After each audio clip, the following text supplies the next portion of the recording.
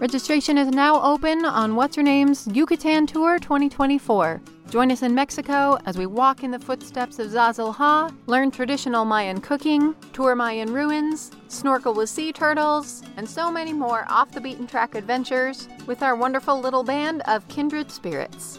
Spots are going fast, so sign up now on our website at whatshernamepodcast.com. We can't wait to see you there.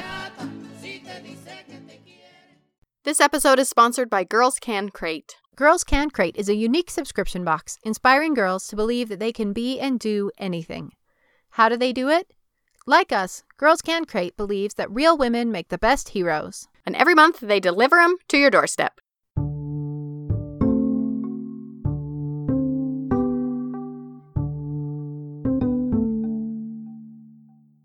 Happy New Year, Katie. Happy New Year. I've had a very lovely break. Me too. It's been very relaxing. Today, I'm going to tell you about an amazing woman. She was the very first woman to attempt a transatlantic flight. Oh. She was the only woman to hold simultaneous world records for speed, altitude, and distance. Cool. She was the first woman to pilot a commercial passenger airline. Whoa. She beat Charles Lindbergh's world record time for a cross-country flight. Really? Flying across the country in 13 hours and 21 minutes. Wow. So, why isn't she as famous as Amelia Earhart? Why haven't I heard of this woman? That's exactly what I said. And that's what we're here to find out today. Cool. Her name is Ruth Ralland Nichols, and her story is sad and inspiring and fascinating and depressing. Sounds like perfect what's-her-name classic fodder. What's-her-name. Yeah. I'm Olivia Mickle. And I'm Katie Nelson. And this is What's Her Name? Fascinating women you've never heard of. So, of course, one of the problems that we've talked about a lot is in women's history, you have one slot for any given category. Right, yeah. We get female aviator, and that is taken by Amelia Earhart. Right. We might get Bessie Coleman if we want white female aviator, black female aviator. Right. Yeah. But those are the only two we ever talk about, and that's ridiculous. So, to learn more about Ruth Ralland Nichols, I talked to Keith O'Brien. I'm Keith O'Brien, and I'm a longtime journalist and the author of Fly Girls. New York Times #1 bestseller last year. Cool. It's a really incredible book to meet all these women, all these incredible female aviators that I've never heard of. But he's also just a brilliant writer. You get a fully fleshed out story and you feel like you really know these people and you understand all the context for what's going on in a way that is really unusual for sort of a pop history. Cool. It's stunning to go back and see how the press, almost exclusively a male press, wrote about these women. It made for great copy. Great headlines when women made daring flights or attempted to race in the national air races at the time. But these reporters would go out of their way to sneak little belittling comments into their stories. When a man made a daring flight or when a man won an air race, both of which were extremely dangerous, almost to the point of being reckless. He was an aviator, with a capital A, almost like a gladiator in the sky. When a woman would make these daring kind of flights, press would call them ladybirds, mistresses of the sky. It's ridiculous. The sweethearts of the air. It's so sweet. Yeah, so cute and sweet of them. When they're breaking men's records and flying world record speeds. And cute little ladies getting in an airplane. Yeah. And Amelia herself would later say, and I'm paraphrasing here, would it kill them just to call us pilots? In order to understand the story of Ruth Nichols, we first have to understand the story of Amelia Earhart. We tend to have forgotten everything about how she lived. Amelia Earhart didn't begin as a famous aviator who flew solo across the ocean. She began as a social worker in Boston in the spring of 1928, who had a pilot's license, but now living in Boston as a social worker wasn't doing much flying at all. And it is here in Boston where she gets possibly one of the most lucky breaks anybody could have gotten at this time. She's plucked from obscurity to ride as a passenger on a plane flown by men across the ocean. Amelia herself will do no flying. Her job is to sit behind the two men flying the plane, take notes for a book that she will write for George Putnam of Putnam Publishing if and when this plane successfully makes it across the ocean. So Amelia Earhart's rise to fame is she called herself a sack of potatoes. She was a passenger on a flight. And just beat a woman. She's freezing, sitting there in the back of the plane doing nothing. Crazy. But when they landed, she's famous. When it lands off the coast of Wales in June of 1928, Amelia Earhart has become the first woman to fly across the ocean. What's frustrating about this entire story is that in the spring of 1928, Ruth Nichols was already an established East Coast pilot. What's especially frustrating to Ruth Nichols is that Ruth Nichols lives just 2 miles from George Putnam in Rye, New York. He very likely knew her family. He could have certainly gotten her on the phone. But the plane that had been acquired to make this flight, this seaplane, was sitting in Boston Harbor. And so instead of looking around in New York, they looked around in Boston. This is really the first of many things that doesn't break in Ruth Nichols' favor. But to Ruth's credit, she's not bitter. Or if she is bitter, she does a great job of hiding it. When Amelia returns to America in the summer of 1928, it's Ruth Nichols who's there to reach out to her and welcome her back home. They go to lunch in Rye, New York. They are now 2 female aviators, standing shoulder to shoulder. But it's really just the beginning of what would be a very complicated friendship and at times rivalry between the 2 women. So Ruth is born in the early 20th century on the Upper East Side of New York. She's the daughter of Erickson and Edith Nichols.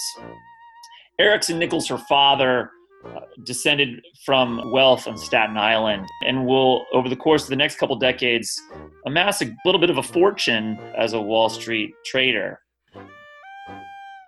Ruth Nichols understands the expectations that her parents have for her. She is to grow up, marry well, and marry young. When she does, all the newspapers are going to cover it and the society pages, and it will be a big deal. In the spring of 1919, as a graduation present, her father buys her a short airplane ride in Atlantic City. That kind of thing might sound crazy to us today, but this is post-World War I. The pilots have come home. There is a glut of pilots, a glut of planes. How do these pilots make money? Well, they start by, barnstorming, going across the country, carnivals, air rides, air shows, air rodeos, as they were called. Ruth goes to Atlantic City essentially for one of these, and she takes a short ride in an open cockpit JN-4. It was a primitive biplane that was better known as a Jenny. She's very afraid to make this flight. She doesn't like riding on elevators. She doesn't like roller coasters. She doesn't like heights. But she doesn't want to reveal these fears to her father. So she smiles for the photograph, and she climbs into the open cockpit with the pilot. And she was scared to death, especially when the pilot revealed But he didn't just plan to just fly her around in the sky. He was going to do some flips and do some acrobatics and show off to his young teenaged passenger. And a surprising thing happens. By the time she reaches the ground, she would say that she felt as if in flying, her soul was freed from her earthly body. And it's really in that moment that everything changes for Ruth Nichols. Well, of course, that reminds me of Sophie Blanchard. Yeah, same thing. Yeah, that the people who you least expect to enjoy this Yeah. absolutely love it. Well, this is making me feel like maybe I need to become a pilot. Maybe I'm missing out on something up there. And I was going to say maybe I would like it, but I know that I don't. But you've never flown. You've never been the pilot. You've only been a passenger. I have, unfortunately. What do you mean? When I was in college, one of your friends set me up with her brother Oh, yeah. on a blind Oh, date. yeah. I remember And that. he was a pilot, Yeah. and we went up in the air. Uh-huh. And he let you take over? He forced me to take over. He just took his hands off and forced me to pull the plane up and fly. And I was not a fan of that experience. And we did not go on another date. So I've flown a plane and I didn't like it. So apparently I am unlike Apparently you're earthbound. these women. Yeah. I'm just cowardly all the way through. But such was not the case for Ruth Allen Nichols. And she immediately fell in love. This was where she wanted to be all the time. But she's supposed to get married and be a society lady. Right. She refuses. And she goes off to Wellesley, the women's college, against her father's will. But her parents really, really do not approve of this choice. And during her sophomore year, they just absolutely insist that she give this up. And so she takes some time off and goes to Miami and stays in the family's home in Miami. All right. As you do. As you do. I assume that this is time meant to be spent finding a husband. Oh, yeah, okay. Instead, she finds a flight instructor Yes. and secretly takes pilot lessons. Wow. And by the time she graduates from Wellesley in 1924, she graduates with her diploma and a pilot's license. I love that. She's a regular Phryne Fisher. Ah, yes, I think she is. And this is An excellent... This is right at the beginning of that era, the Roaring 20s, when the youth are rejecting the values of the older generations. And, this seems like a Exactly. classic. Her parents want her to do what's done. And this new post-war generation says, no, we are going to do the opposite of what you told us to do. Yeah, Tell me she wore flapper dresses. I'm sure she did. Did she have short hair? I mean, she was a debutante. She did. That short bob? Yep. Cool. The short bob with the flip out, so the very fashionable. Wow. Cool. I just love picturing the moment when her parents find out that rather than doing the society rounds, off in Miami, she's been secretly learning to fly. Thoroughly modern. So, although you might expect that her parents are furious about this, pretty quickly they seem to come around. They weren't initially huge fans. This wasn't the life they had imagined for Ruth. But something interesting happens. While Ruth's father didn't imagine it going this way for her, he either tacitly approves of it by turning the other way or actively encourages it as time goes on. And that to me is pretty interesting. Erickson Nichols, by all accounts, was not the kind of man that you disobeyed, whether you were a son or a daughter. So in my opinion, he probably could have stopped Ruth, or he could have tried. And I don't think he did that. So while he didn't approve of what his daughter was doing, he did at least allow her to go down this path. As she's beginning to enter air races and do these really daring flights, she's getting a lot of newspaper coverage. And that's what they're after anyway. Yeah, right? and maybe if her wedding can't be in the newspaper, Right. Her daring do. this is the next best thing. Yeah. Exactly. And her father was very close friends with Teddy Roosevelt He had been in the Rough Riders. Oh, wow. So I have to assume that he understands the appeal of adventure and danger and an action-oriented life. Yeah. Yeah. Even if he maybe didn't approve of it for a daughter, at some core level, he has to understand. This is the 1920s. He has to get on board. Yeah. And he does. Cool. The papers call her the flying debutante. A socialite. She's always referred to as a socialite. But as Keith O'Brien points out, that really doesn't ring true. She didn't have a lot of money. At the beginning, she starts out, yes, she is a debutante. She's a socialite. Her father is in Wall Street. This is the 20s. So we know what's gonna happen. Yes. So after the crash, when she really starts to come into her career, her parents might be emotionally supportive, but they cannot be financially supportive. Huh. Let's pause for just a second to thank our sponsor, Girls Can Crate. Girls Can Crate is a unique subscription box inspiring girls to believe that they can be and do anything. Every crate features an inspiring woman and her own unique story of why she's awesome, a 28-page activity book, plus everything you would need to complete 2 or 3 hands-on STEAM activities and more. And for our listeners, if you go to girlscancrate.com, CRATE.com, and use the code HERNAME, all caps, you'll get 20% off your first month's crate on any subscription. It's designed for kids, but honestly, I think it's fun for adults. I have had many moments of awe based on these subscription box for children. Plus, do you remember the magical joy that came when you got anything in the mail as a kid? Girls Can Crate brings that joy back and includes incredible stories of real-life sheroes to help the girls in your life learn that girls can be and do anything.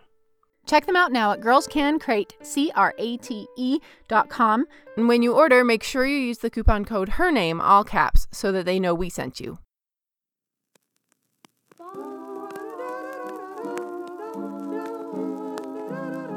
People would write her over the years and ask for money, or ask her to sponsor them, or ask her to invest in something. And she would write back and say, and I'm paraphrasing here, "I don't have as much money as you think I do. Sorry, I can't really help." When she sets her mind to making daring flights, she can't buy herself a plane. She has to get one just like anybody else does by hoping someone will let her borrow it or hoping a manufacturer will give her one. Now, Amelia Earhart is in a very different situation because she is marrying George Putnam, the man who arranged for the original center across the ocean and one of the richest men in New York. Wow. So she has all the funding she needs, and she has a marketing machine behind her. For the National Women's Air Race in 1929, Amelia Earhart has her own plane. Ruth has to beg, borrow, and steal to get one. She's writing letters and sending telegrams throughout the summer of 1929, begging manufacturers to let her borrow a plane. She finally gets one, borrows one for this race. It's not a very good one. It does not go that well for Ruth. So we talked about 1928 and this missed opportunity. When Amelia goes across the ocean and Ruth does not. In 1929, 1 year later, Ruth Nichols will compete in the first National Women's Air Race, an air derby, as they called it, a transcontinental race from Santa Monica, California to Cleveland, Ohio. These kind of races were very common at the time. Men have been participating in them for a couple of years. 1929 is the first time women are allowed to compete, and they've had to fight to get there. In 1928, they begin lobbying air race officials saying that they want in. Ruth Nichols, Amelia Earhart, their friend and colleague Louise Thaden really leading the charge. And the male race organizers are intrigued. They do know there's advertising value in having women race. But they want the women to race on their terms. They want each woman to fly accompanied by a man. And they don't want them flying over the Rocky Mountains So they can't leave from California. They suggest that they leave from Nebraska or Minnesota and fly on to Cleveland from there. Amelia Earhart, Louise Thaden, Ruth Nichols, they will have none of that.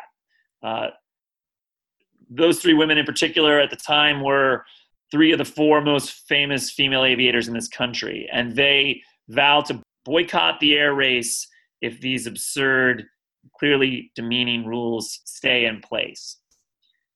Air race organizers know that's not going to look good for them. So they strike a compromise. Each woman can fly alone, and they'll let them fly from California. But they will force them to stop in 15 different cities along the way, essentially puddle jumping across the continent. The women agree to this because they know this is the ultimatum offer.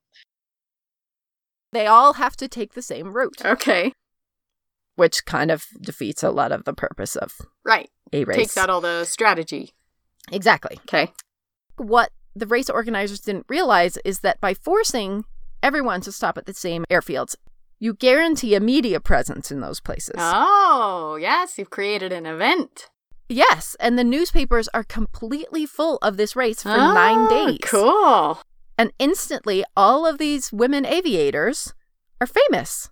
That's awesome. Everyone's been following this race in a way that they really didn't for the shorter and less predictable men's races. I love that when something you think is going to be a bad thing turns out to be a good thing. These women become media darlings, and that's probably the phrase that they would have used, yeah. too.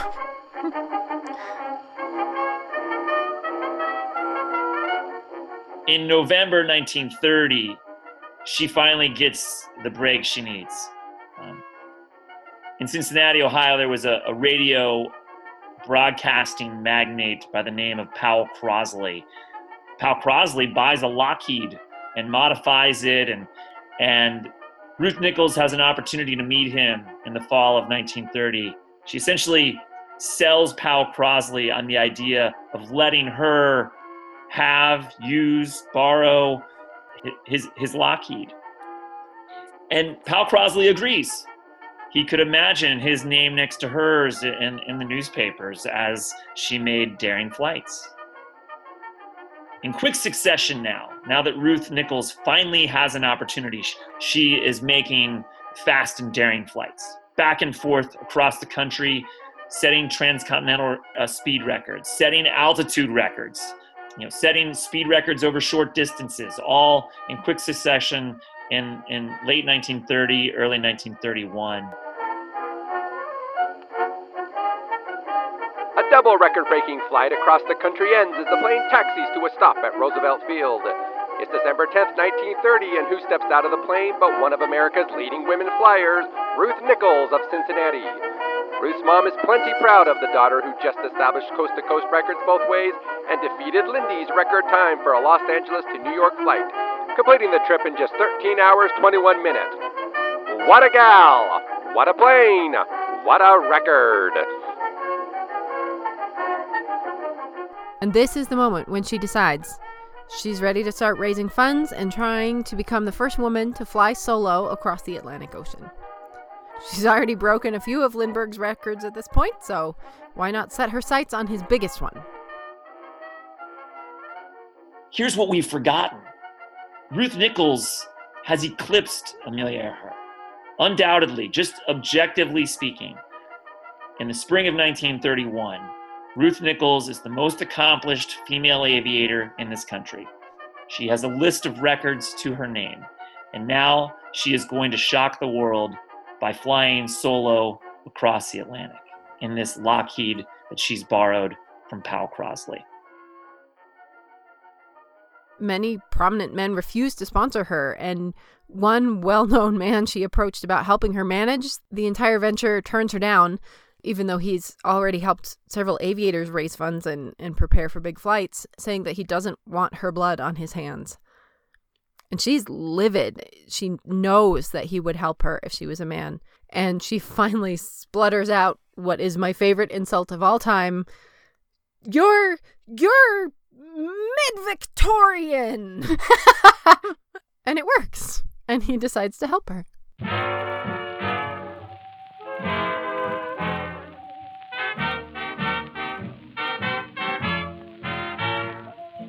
She knows that this flight is going to make her famous and finally prove her worth as an aviator, her ability as an aviator.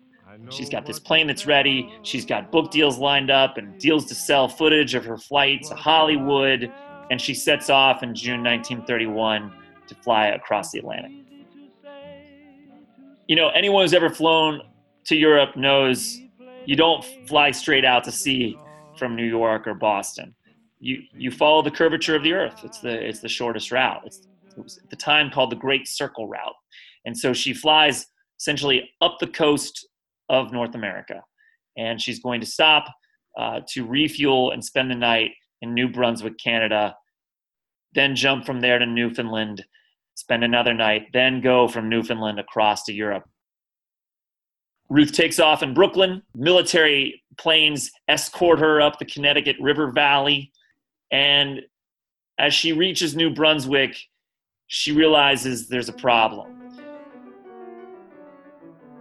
Instead of an expansive field, wide and open, it was more like a small bowl. A veritable trap, she thought, dropped into a valley in the middle of the hilly Canadian woods. With the sun in her eyes, photographers waiting on the ground, and darkness coming soon, Nichols decided to land. She came in fast, at 80 miles an hour, half blinded by the sun. Nichols missed her mark, touching down not at the start of the runway, but in the middle. Realizing now that she wouldn't have enough time to stop the plane, Nichols hit the throttle, trying to take off again. And for a moment, it looked like she would succeed. With the Akita's engine shrieking and its tires squealing, Nichols lifted the plane off the runway just before the landing strip came to an end. She was in the air again, but still so low that the plane's propeller skimmed the ground. There was not enough time. There was not enough space. The Akita was heading for a rocky ledge, and Nichols braced herself for the inevitable. Huge crash. No. Totally destroys her airplane. She is 100% convinced that this airplane is going to explode, because that's usually what happens. Yeah. So she's scrambling to get out of the plane as fast as she can. It doesn't explode, and she manages to get out. Okay. Here's all of the media. She's just crashed before she even started. Oh, jeez. And with a spirit that I absolutely love, she climbs out of the plane, stands in front of the media, and yells, "Wire for another plane!" There's no other plane. No one's going to give her a plane. Even if there was, Ruth is seriously injured. You know, she has broken vertebrae in her back. She's very lucky not to be dead or paralyzed. It will take her months to recover. But in her case, she didn't have a good choice. You know, it right? was either land in the dark somewhere else, right, or land now and crash. And you have 12 seconds to come over to decide. Man, these airplanes are still mostly made out of wood. What? These are wood and linen airplanes. Really? I was stunned at how dangerous these planes are. Wow. I was picturing a big metal thing. They're experimenting with metal planes at this point, but they're all really still far too heavy to be able to fly well. And Ruth's plane, the Akita, is still a single-engine wood fuselage plane. She will recover, and she will find investors to help her rebuild this Lockheed. And she'll take to the sky just a few months later in the fall of 1931 wearing a steel corset, steel brace around her back. That's how badly she wants to keep flying. But the window of opportunity has closed, and Amelia Earhart will fly solo across the ocean about 12 months after Ruth made her attempt. Did she land at that landing strip in Newfoundland, or? She did not. She had one of the world's most famous male aviators fly her plane for her up to New Brunswick and Newfoundland. And she started the flight out of the airport in Newfoundland without having to do the flight. Are you serious? I'm not throwing shade at Amelia Earhart. Right. But it's so heartbreakingly unfair. Yeah.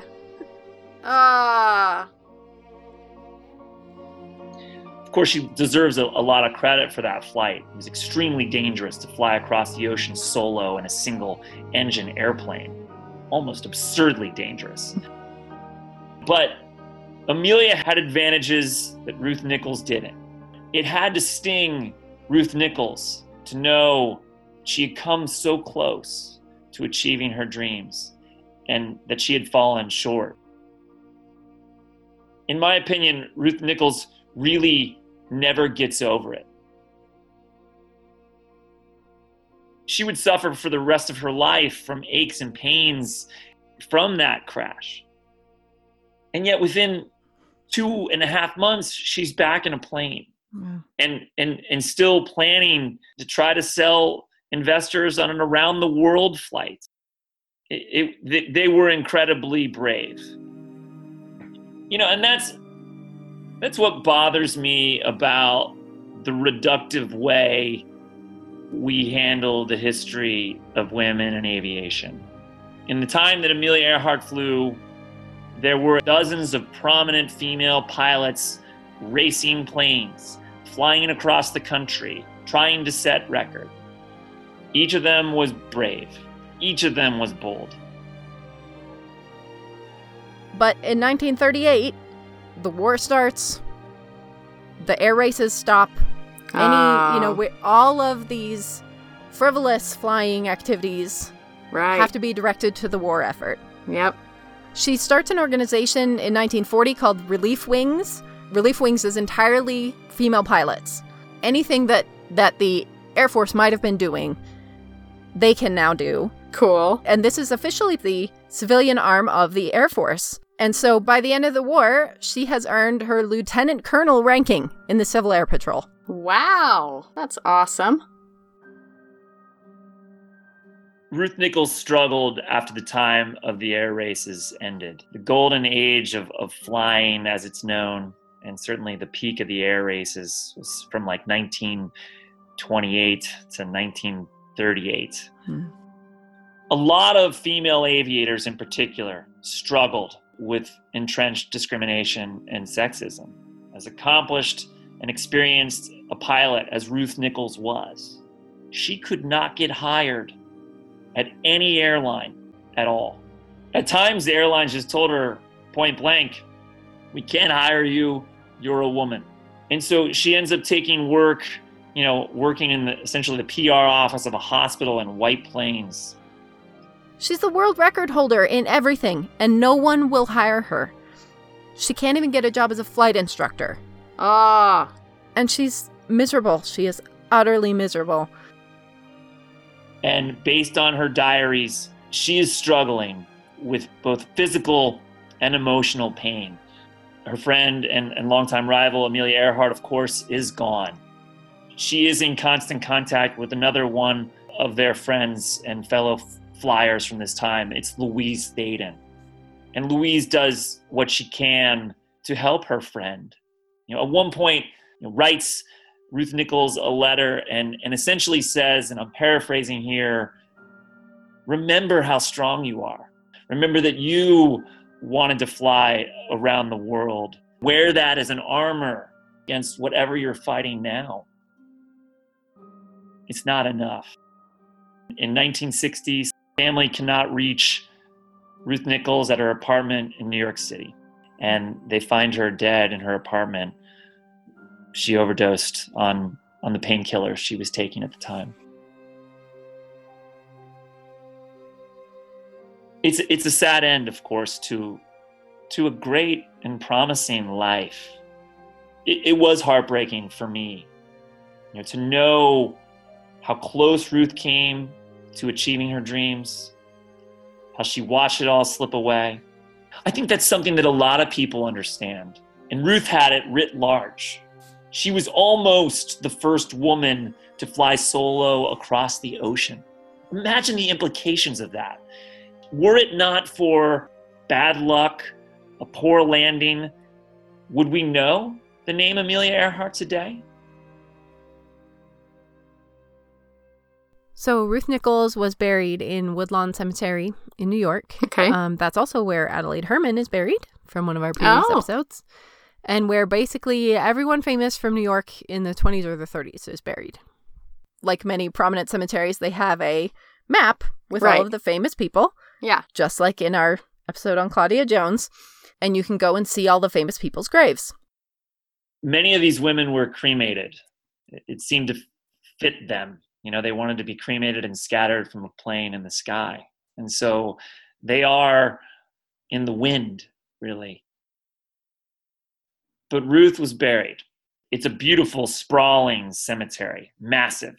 So I took a train up there on the morning that my book came out. And I went and I checked in at the office because you have to check in when you go to the cemetery. And I explained that I was here to visit the grave of Ruth Nichols. They got out a map to help me find it. On this map, there are little icons for all the famous and important people that are buried there. Ruth Nichols does not have an icon. She is not on the map. And so using the map and the staffer and also an app that I downloaded onto my phone, we triangulated where she was, and off I went, walking about a mile, through the cemetery. And finally, I did find her grave. Woodlawn Cemetery is filled with massive mausoleums. Some of them are even styled at like Egyptian crypts. And Ruth Nichols wasn't like that at all. It's just a simple tombstone, like one day you or I might be buried under. It has her name, it has the date of birth and her date of death. And then at the bottom, sort of obscured in the ivy, there were 3 words. It said, "Beloved by all." And it just stopped me. Because she was beloved by all. All of these early female aviators were beloved by all. And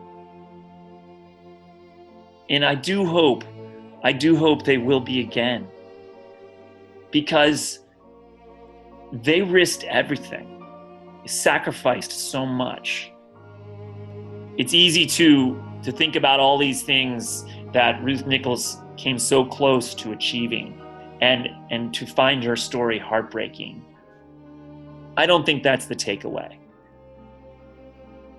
She was a brave, bold woman who defied her family's expectations and defied the expectations of the time to live the life that she wanted. I think that's an inspiring story. I find it to be an inspiring story myself.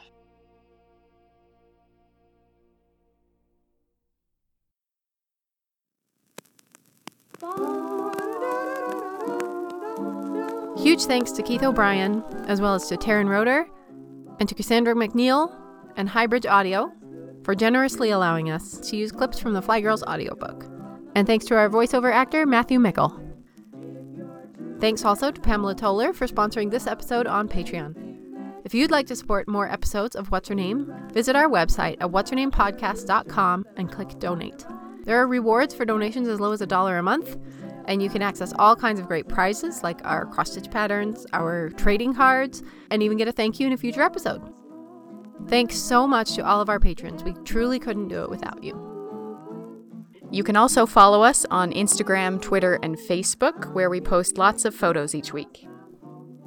If you'd like to learn more about Ruth Nichols and see amazing photos of pioneering women pilots in the early days of aviation, as well as links to Keith O'Brien's wonderful book and audiobook, check out our website at whatshernamepodcast.com.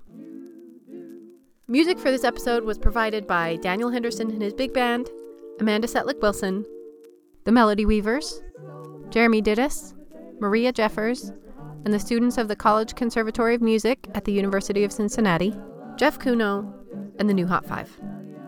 Our theme song was composed and performed by Daniel Foster Smith.